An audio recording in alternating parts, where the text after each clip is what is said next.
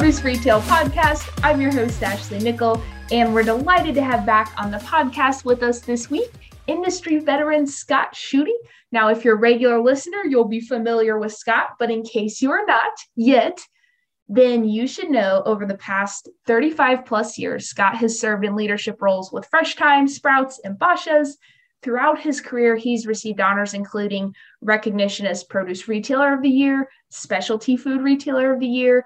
And our topic for this conversation is one that we go all kinds of directions with, and it's the creation of the ad.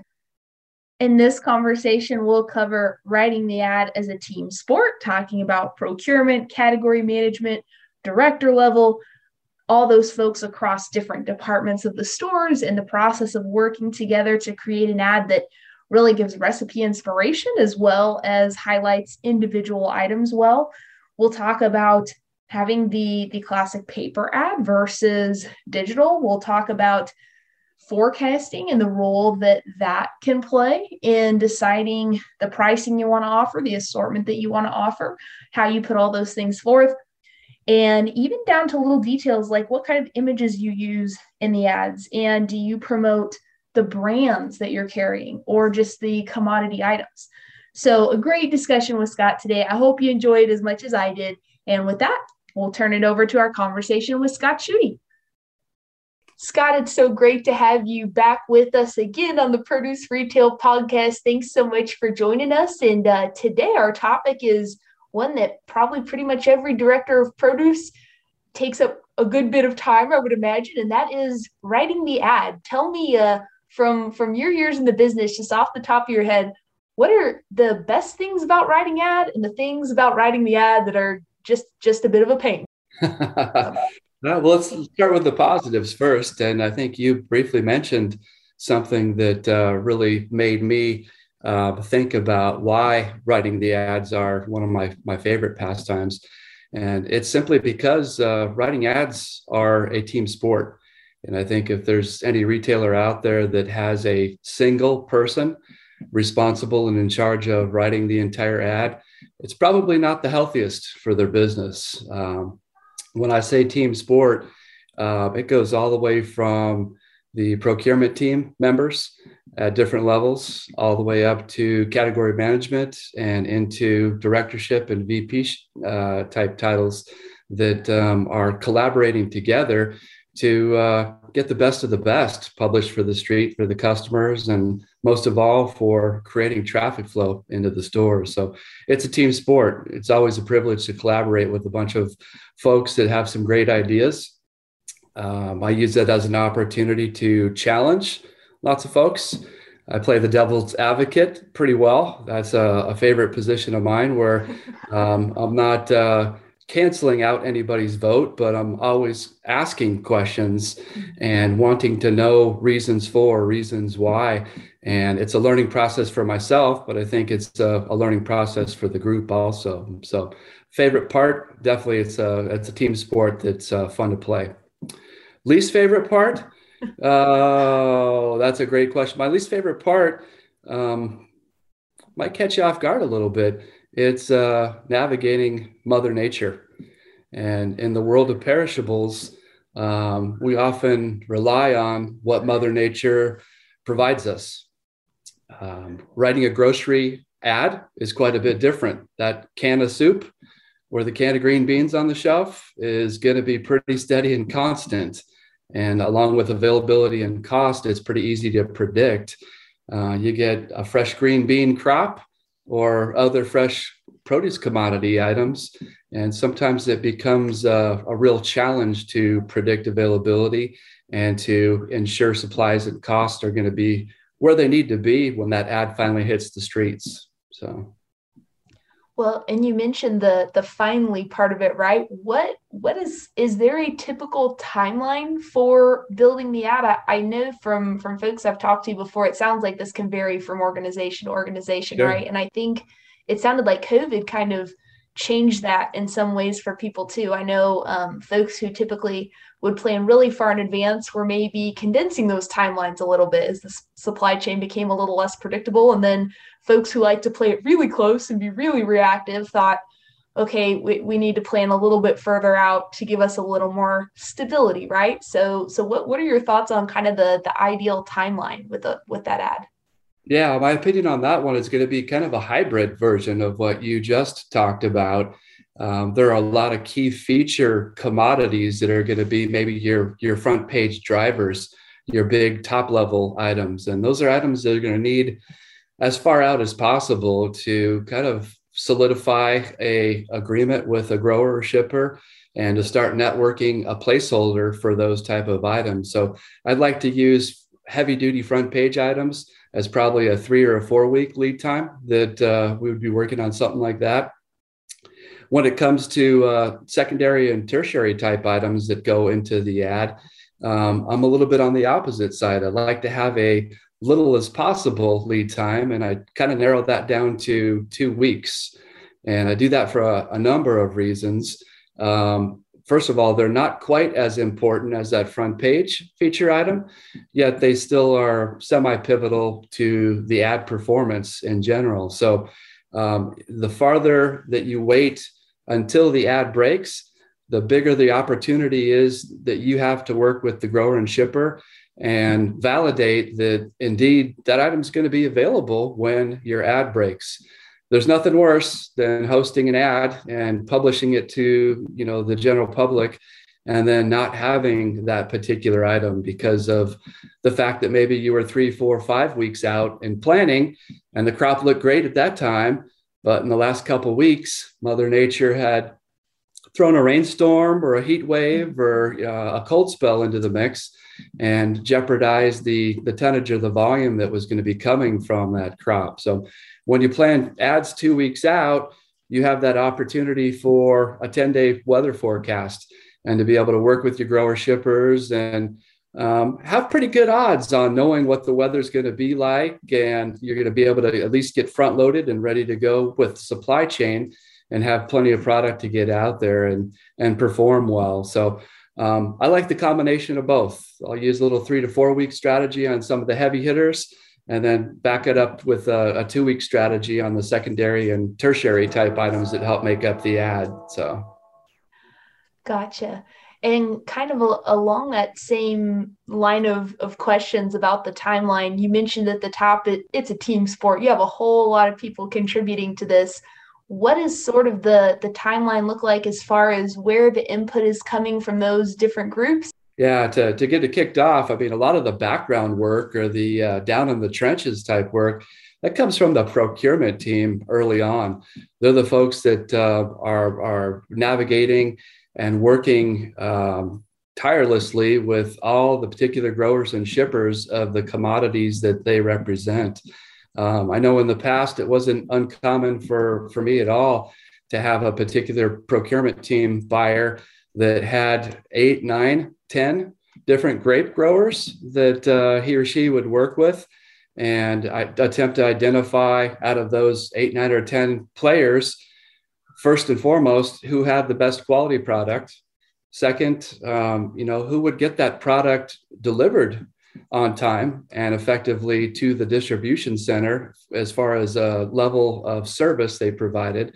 And then last but not least, out of those 8, 9, 10 suppliers, which one of them ultimately had the best cost or was able to help us promote at that point in time that would drive some sales and make some profits for the total company. So it starts out with the buying team for sure. The procurement folks start working their magic a little bit earlier.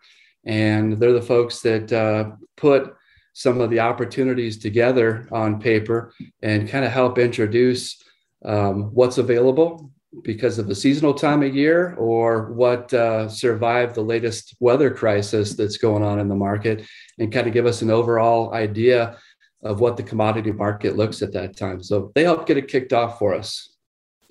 After that, it'll drift over to kind of a category management type format where we do a lot of historical data looking and peeking under the tent at and go back to the same time period last year and kind of understand that same week last year, how did it perform? How did it do? Was it an epic failure or was it one of our greatest ads of the year?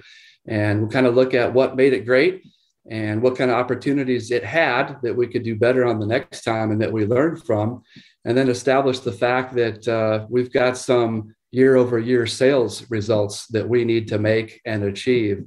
So knowing how it performed last year, that's great. One thing that I hate to do, and it's very easy to do in our business, is that the ability to get stuck in the groove and repeat the same thing that you did last year.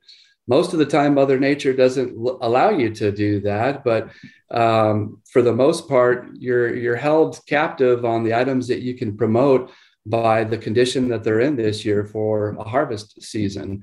Sometimes they line up with last year, many times that they don't. So with the help from category management and understanding some of the wins from last year and what to stay away from this year, there's a lot of good hard looks into data and performance, and especially budgets on where you need to be this year in order to even begin the ad writing process. So, if you're up against a very tough week, or if you've got an opportunity to save a really good item and maybe hold back those strawberries until the week after, because the week after is maybe a harder week to achieve year over year growth. And it's a more important week for the total business for drawing customers into the store and getting a good solid customer traffic count. So that would be probably the midway point of the ad writing process. Towards the end, in my past lives, it always became, again, a group effort that usually there was members of the procurement team, definitely members of the category management team, and then members of the executive team working together to really provide some information and question each other on what would work best for a sequence of ad items that were going to be selected. And so a lot of one-on-one conversations, a lot of fact finding, a lot of hypotheticals. If we do this, what will the results be? And that's an important part of the tail end of the ad writing process, because that's something that we're able to take all of our guesswork and program it into a software simulator and really have it spit out what the results potentially could be. And that would help us better understand if we're going to achieve those year over year sales that we would like to, or if we're going to be as profitable as our budget requires us to be for this particular ad period. So that's kind of the tail end of that. There's a lot of nooks and crannies in between that we have to pay attention to, but that's kind of the three staple areas of the ad writing process that are biggest in my mind. Okay. And I'm curious too, obviously, I think traditionally the goal of the ad is to, show the customers where the value's at, right? Really drive those volumes. Are there other things to kind of keep in mind, like other goals that you want the ad to achieve, whether it's showing off? I know you've talked before about conventional and organic, and I was thinking, bulk and packaged or fresh cut, or, different versions of the different product that's available. How do you approach kind of getting the right mix from that part of it? Yeah, great question. In fact, I might go off on a little bit of another direction, but 20 years ago, 15 years ago, maybe even 10 years ago, other departments were more of the center of the bullseye when it came to ad writing and the ad flyer.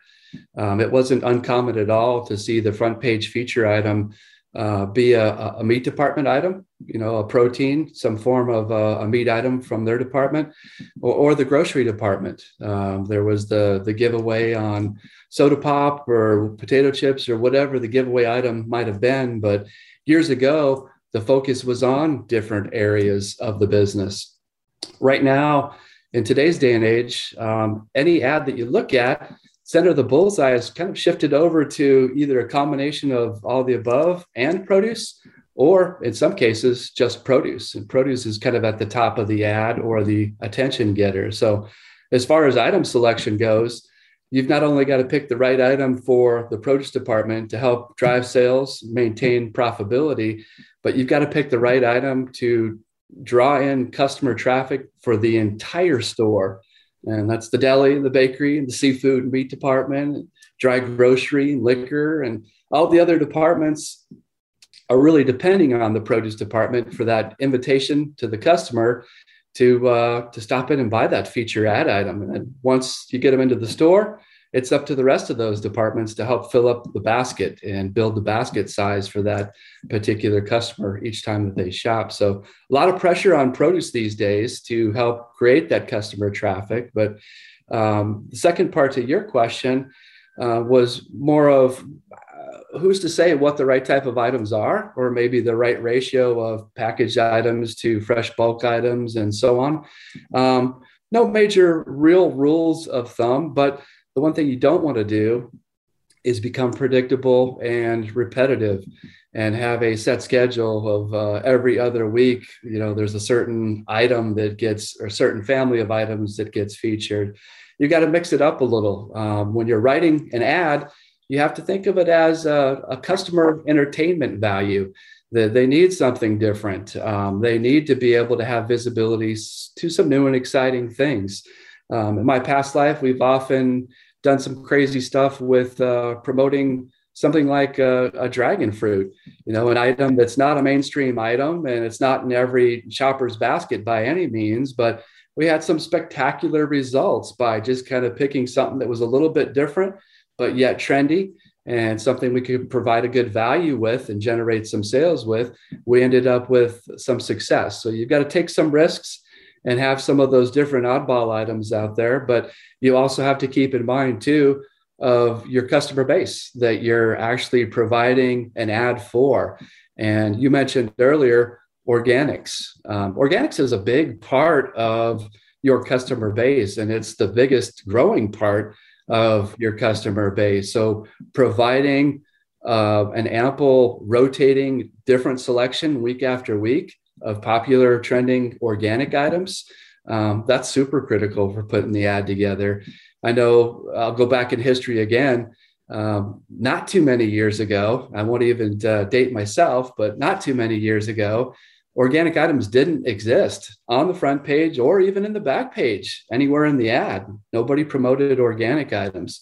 It's not uncommon at all right now that the front page feature item is an organic item. And we've all seen many retailers that are going that direction.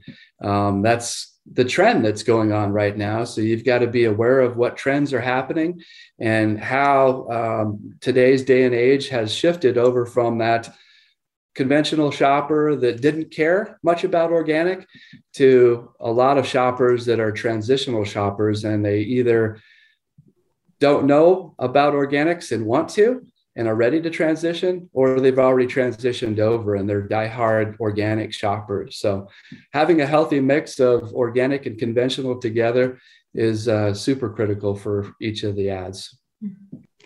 And Scott, when you mentioned the front page and how produce a lot of times is, that feature item will carry the pressure of getting folks into the store.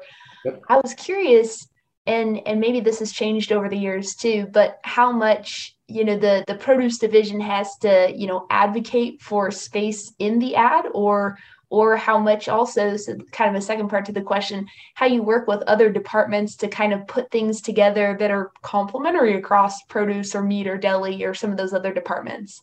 Sure. Yeah. They have a saying, and I've heard it at many different retailers: as goes produce in the ad flyer, goes the rest of the company. So it is super important to have the right amount of advertising space or marketing space in the ad flyer. It's also important on the way that you tell that story. So everything from the verbiage that's used to describe that item to the actual image or the picture of that item is so critically important to how that item performs. I know that I was thinking of a couple good examples as you were asking that question. One that really resonates with me was something I learned throughout my years listening to my representative from the Idaho Potato Commission. And that was the fact that when you're promoting a bag of potatoes, don't picture a pile of loose potatoes in the ad. It confuses the customer. They think that they're buying a potato by the pound, and they might see the price point next to it and a couple potatoes in the ad and think that they're paying that high price point for a couple potatoes. Use an image of the bag of potatoes. So an actual bag of potatoes helps sell and create extra movement on a bagged potato sale. So that's kind of my proof that that image is super important. I know that the Idaho Potato Commission even took it a step farther, and they proved that if you can get a little bit extra ad space in that flyer and you're able to picture that bag of potatoes, and right next to it, picture that hot, steamy bowl of mashed potatoes with a little slice of butter on the top of it, not only do you pick up sales and movement, but the entire store benefits from it. The basket size, I believe, went all the way up to $83 or $84 for a basket size of somebody that had potatoes in their cart. That was almost double a customer basket size that had no potatoes in the cart. So if you can get the customer thinking about, how am I going to use that item that's pictured in the ad? What kind of fun can I have with creating dinner or lunch or whatever with that ad? It tends to allow them to increase their shopping list and buy more than just that item, but buy all the accompaniments that go along with that item and fill that basket up. So imaging is definitely important, being part of that. A good old fashioned arm wrestling at the ad meeting is sometimes needed, where you're literally stating your case and sometimes arguing and arm wrestling other departments to say, hey, I've got this great item this time of year. It's got high penetration. It brings customer traffic in. I've got track record proof of what it did the last time we used it. It'll carry us. Trust me, if I just have a little bit more space or at the top of the ad, you can feature this item. There's a way to actually prove your case. And that's done by proven results and being able to argue those proven results in a ad writing or ad trying to think of the terminology that was used in the past. One of those get-togethers that would have leadership from each of the departments that is trying to do the same thing that you're trying to do. They're trying to get maximum sales and profitability, but being able to talk about and explain to them why your item's so important and why it needs that space, and then proving it with facts goes a long ways, and that helps out quite a bit. And what are some of those key statistics that folks should be, armed with when they go into that meeting? Obviously, things like the movement of that the previous year, same week, but I'm guessing also looking at overall stores. And even if you've got, looking at the sales of the other departments, right, to try and kind of get people on your side one at a time, maybe. Yeah, and that's a time that as a leader of a department, you have to become humble. And you have to realize that you are only as good as how much you helped the entire store the last time you hosted an ad like this. There's no egos involved when you're attempting to get dominant presence of your particular ad item. It's strictly about those facts that help tell the story. How did the total store perform year over year that particular week that ad was featured? What are the forecasting tools or the forecasting software telling us as a hypothetical the results of this is going to be? And being able to talk about the potential results and overachieving what was done the last time, the same time it was featured, and the many benefits that the rest of the store reaped from hosting an ad like this can go a long ways. But you do have to have your facts together. You've got to know, you've got to understand when it's time for produce to sit back and take a little bit of a back seat, whether it's the front page or even some back page items, and when it's time to really wave the flag and scream off the rooftops of what a great item that you have and how much you're going to help the entire store benefit from a customer count perspective and a building a basket size perspective. And most of the time, when you get deep into discussions of ad writing and planning and you're in the cycle of it, the time of year that you have to step up and you're going to be held accountable and responsible for making sure that you take care of customer traffic into the store and achieving some of those big full baskets that we talked about earlier. Other times, you're also going to know and realize that, hey, no matter how hard I try, there's nothing better than a feature meat item that's going to help us through the holiday season or that's going to help us through this particular key ad period. The same goes with grocery related items. There's some grocery related items that certain times a year, it's tough to find a great produce item to be able to replace that or supersede that. So you got to know when to step up and know when to sit back a little bit and help the cause. And that's kind of the name of the ad writing process. So you've got really two different teams involved. You've got your immediate procurement, category management, produce team as a combo. And then you've got the teamwork that you work with every other department leader and executive leader of the company that you need to figure out some form of trust and teamwork when you're working with that second team. And that second team is usually the team involved in the tail end of finalizing the ad also. So a very critical team to be on everybody's good side and for sure understand some of their challenges and some of their opportunities and when they can help the total store out and allow you to take a little bit of that backseat position. Mm-hmm. And I just wanted to follow up because you mentioned imagery and gave potatoes as an example. To me, that's probably a great tool too, is thinking like, all right, what are some of the other like meal foundation or the things that get you started thinking about meals, right? Whether it's, asparagus or, other kind of cooking vegetables or things that would be really easy to set next to that picture of the steak, right? Yeah, no, absolutely. And I love that you had mentioned that and brought that up because I forgot to talk earlier about some of my justification for liking to write ads 2 weeks out. And one of those many reasons happens to be the fact that when the produce team is in the trenches writing an ad a couple weeks out, you're usually able to look over to the other departments and already see the items that they've selected or they've picked out.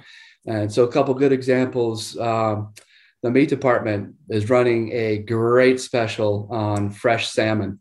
And it's going to be one of the big anchors of the ad. It's going to be front page. It's got tons of customer traffic and potential. Is asparagus ready?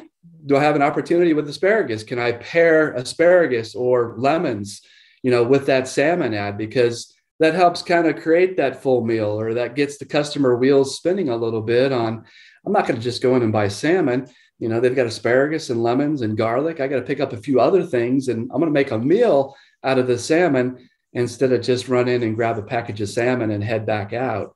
And so writing the ad a couple weeks out gives you that availability or that ability to partner with the other departments and pick the right items that complement the other items that are already in the ad and be on the same page as far as the theme of the particular ad. And it doesn't really even have to be a holiday theme or a seasonal theme.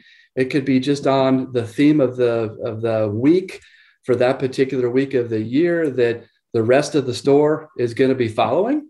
You need to be on that same page and follow suit with them because there's a master reason behind selecting that theme, and it's important to stay with it for sure.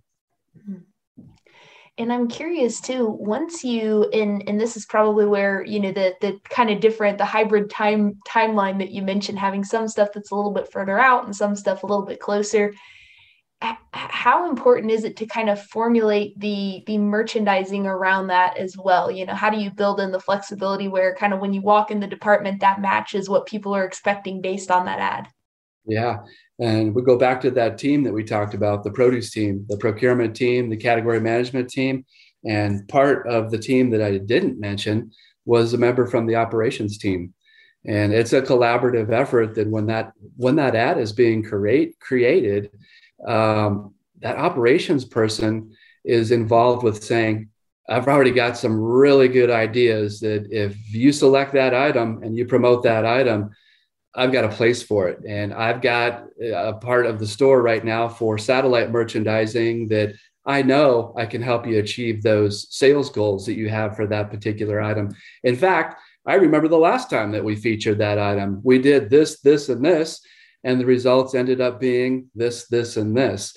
And we overachieved expectations, blah, blah, blah, blah, blah.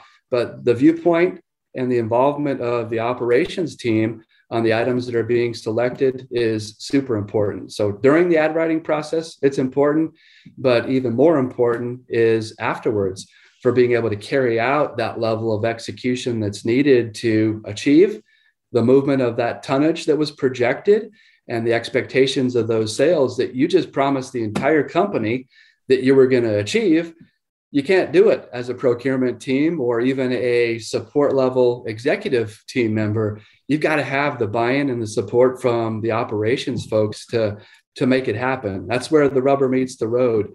That's where the old saying goes, the stores are the ones that have the cash registers up front. The distribution center doesn't, and the support office doesn't. It's at the stores.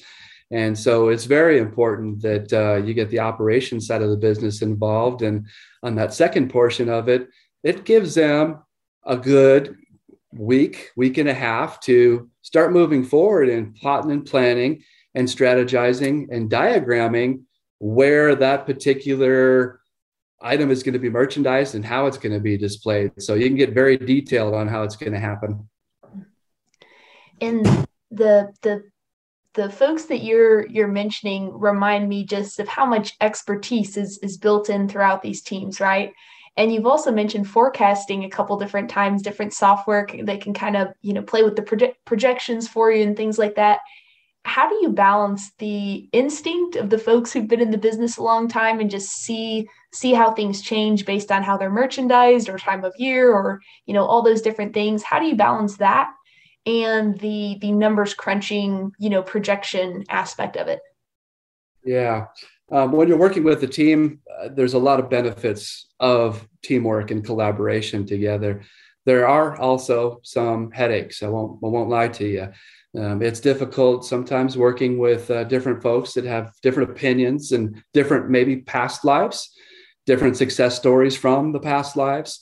Ultimately, right now in today's day and age, you depend on facts. You depend on past results and historical data that will actually help some of those folks that are still living in the days of 20 years ago better understand that times have changed and that the facts that are being presented are telling the story of actually what works, what has worked in the recent past for us, and what we continue improving upon or have that opportunity to improve upon.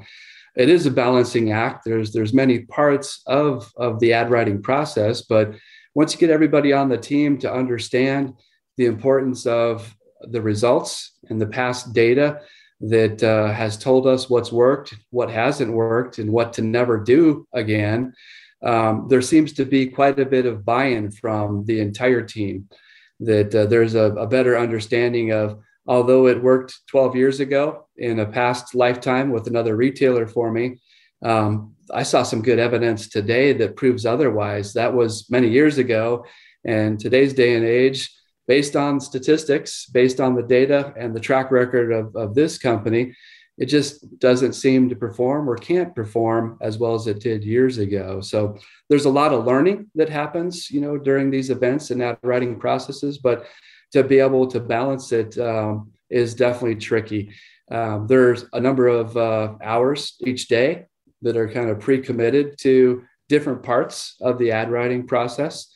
And it seems to be a regular routine or a schedule that, certain days there's a responsibility for the number crunching side of it, to make sure that that simulator generates the results that we're ultimately looking for. And then when it doesn't, that's when you have to go back to the drawing board and adjust schedules a little bit, reconvene and re-strategize and determine that although you thought you had laid out a pretty nice ad item selection for that ad, the financial results won't allow you to move forward with actually publishing that ad.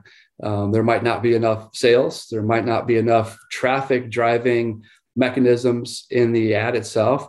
And there might not be enough profitability for the total company to withstand once all that data is plugged into a simulator and you're actually able to see into the future a little bit, the what if.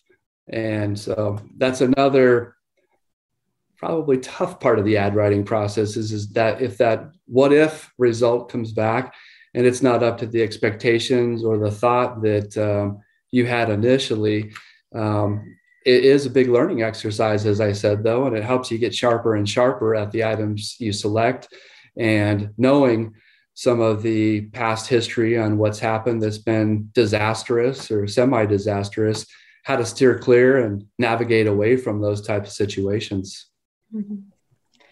And how much does competitive positioning play into the ad? Because obviously it's got to make sense financially, but then there's always the store down the street too, right? So how does that get kind of worked into the process? Yeah, there are a lot of retailers out there that are fortunate enough that they just have retail competitors in their own home state. There are many retailers out there that have retail stores in multiple states. And so they've got different competitors, different demographics, and different competitive reasonings for or strategies for writing the particular ad. Competitors play a huge role in what you're doing with the ad. Not only do you pay attention to how you performed last week or the week before, last year, the same week, year over year, and some of that data, you also pay quite a bit of attention to how your neighbor performed. How did that competitor across the street or some of the big competitors within your state or your region, how did they perform? The reason that you were up or down last year, does that have anything to do with the power or the lack of power that was published on the street by ads at competitors that are in your neighborhood or your environment? And you have to take a close look at them.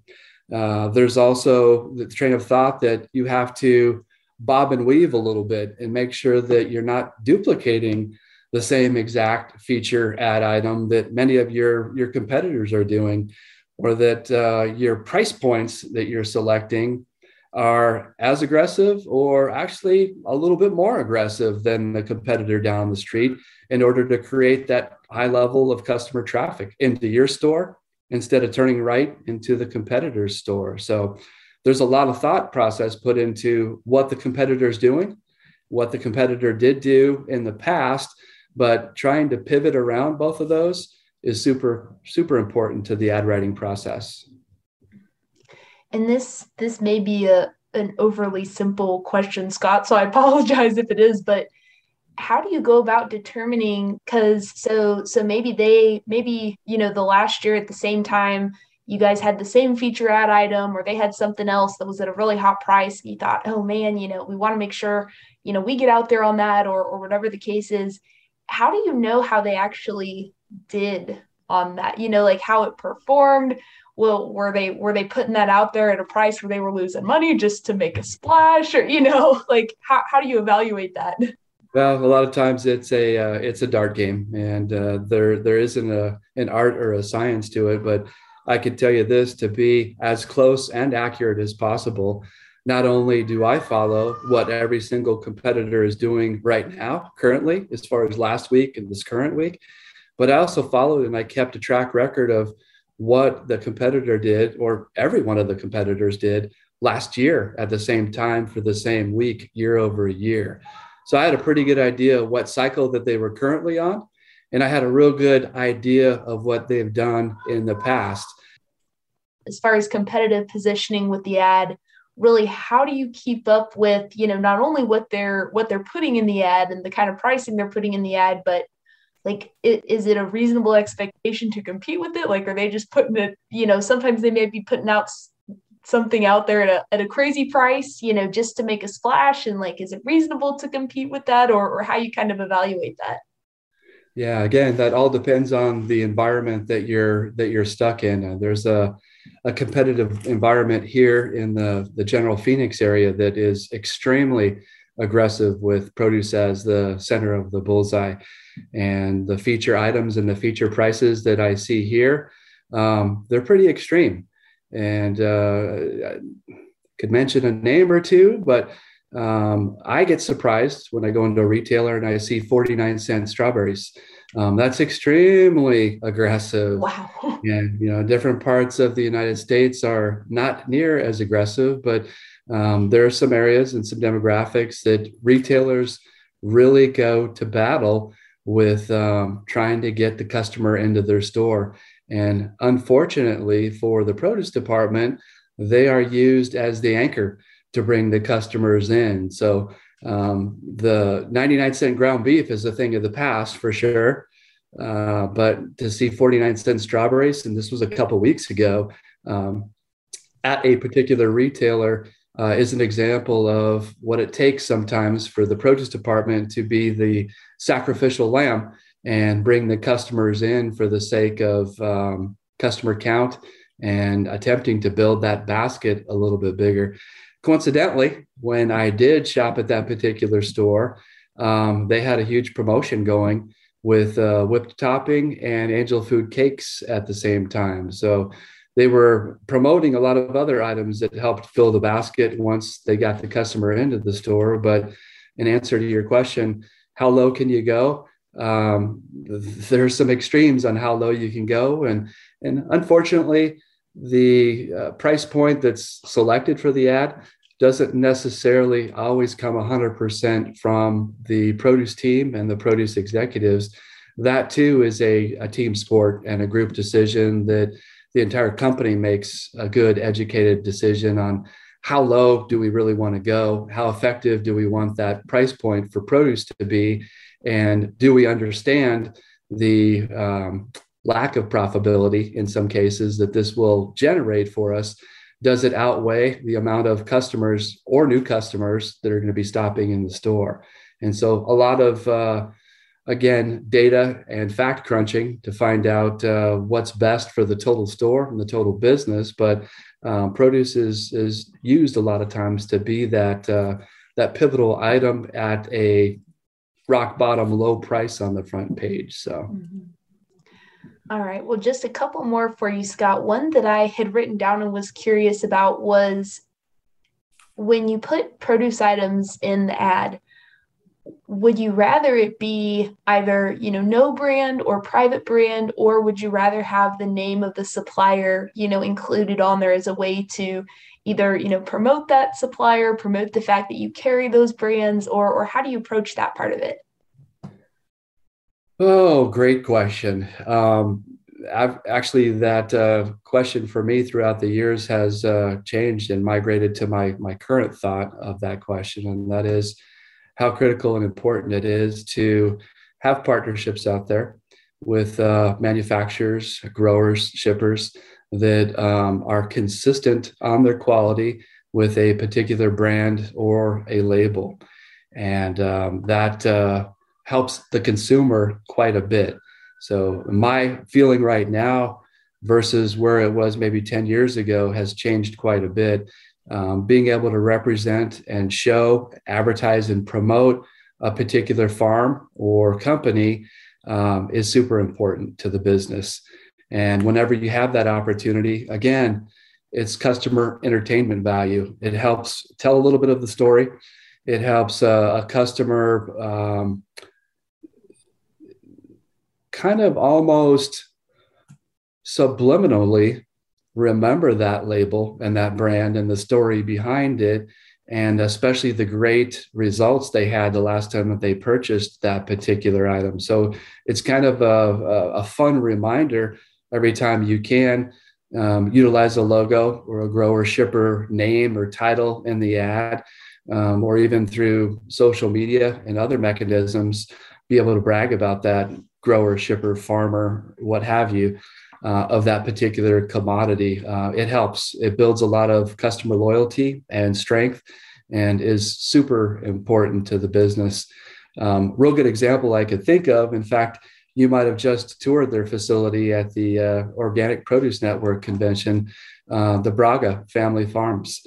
They have the Josie's label on a lot of their commodity items and their packaged salad items. And what a great company with quality, with service levels, and with the ability to have the retailer promote their items to actually brag about that company and feature that company and tell the story on their company, because they are a very solid partner in our world of produce. They do a great job with all of the above. And you just reap the benefits when you are able to feature some of the quick stories about how that family originated and the importance of Josie, the real Josie, and now the current brand that they use to brand their products with. and how much customers have grown to enjoy that product just by learning those little bits and pieces about companies like that one, as an example. Awesome. And then the last one I've got for you, Scott, is I was thinking about, the customer journey looks a little bit more complex today, right? We have all the different digital entry points and different ways that people kind of research before they go shop. How influential do you think the ad is, now compared to previous years, and what's kind of the direction you see that going longer term? Sure. The biggest change for me is it used to be a favorite pastime of mine to wait for the Monday late afternoon mail or the Tuesday late afternoon mail and go and grab those paper ad flyers and run through the flyers and see what's happening in the world of retail grocery. One of the big changes that has happened is being able to pick up your smartphone and immediately not rely on the mailbox any longer, but look at what's going on online and get immediate updates on what the promotions are. And a lot of cases, I've seen retailers that usually break their official ad on Wednesdays, resort to advertising what their new ad is going to be as soon as Tuesday. So they're even giving the customer a little bit of a jump start to be able to see what's going to be on sale tomorrow or down the road by getting a little sneak peek at what's happening on the advertised internet flyer that's being published. So I think the exposure to the ad has grown tremendously with the power of technology. Before, as a retailer, you were held captive to how many paper flyers you could afford to mail out to your demographics or your customer base. And I don't know the statistics behind it, but I do know this: the cost of the paper flyer is one of the biggest costs in an entire retail business. Wow. And so to be able to eliminate the cost of printing and producing that paper flyer and turn it into something that's more beneficial online is a huge value to not only the store, but also the customer. There's a little bit return on investment there if the retailer is not paying as much for advertising and paper flyers as they used to. They're able to host some of these crazy 49-cent strawberry features and some of the other things that they're doing to attract customers. So I think the consumer benefits in a couple of different ways. There's a little bit more of a immediate answer to the question on what's on sale, with the click of the cell phone and smartphone or the computer.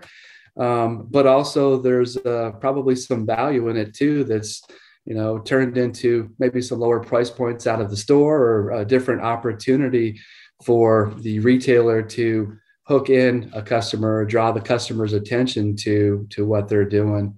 When it comes to online shopping, as we know, the last year and a half, 2 years has become extremely important to everybody's business. And looking at what's on sale in an ad flyer online is almost parallel to looking at what's available online to form a shopping list for your grocery delivery that you're going to order on e-commerce instead of hopping in the car and getting the kids together and going down to the neighborhood store and picking your groceries up yourself. So there's been a lot of expansion and a lot of benefit to the consumer with technology coming into play to help us all shop a little bit more efficiently. But in my general opinion, and something that I know is important to me, I love getting out to the stores and being able to touch and feel and look at and get a little bit of that entertainment value that I keep thinking about, that I have fun doing that. I have fun shopping and fun being part of in person, seeing what's available and looking at the beauty of displays and seeing how they can pair those cheap strawberries together with all those other different items from all the other departments, and all of a sudden change my menu for that night to be, what it ended up being with strawberry shortcake, whipped cream, and vanilla ice cream that topped off dessert that I wasn't planning on. So the benefits of in-store merchandising and the scent, the smell, the sampling tastes, and all the other things that you get when you're in the environment of a retail store are always going to be and still are important to the shopper too. Awesome. Well, Scott, thank you so much as always for taking the time. I think we had a great deep dive on this topic. I know it's such an important one. So really appreciate as always you being willing to share your expertise. Sounds great. Thank you, Ashley. I appreciate it also. Thanks for having me. Take care. That will wrap us up for this week on the Produce Retail Podcast. We'd encourage you, if you haven't already, to check out our other recent conversations as well. Some of our guests have included Brian Day of Four Seasons Produce, Mark Kruczynski of Garrity's, Kevin Byers with PCC Community Markets, and Mike Roberts with Harp's Food Stores. So many smart, wonderful people in this industry, and we're really excited to get to bring you their perspective and their insights and their wisdom on so many of these produce retail topics. So thank you as always for listening, and we'll see you next time on the Produce Retail Podcast.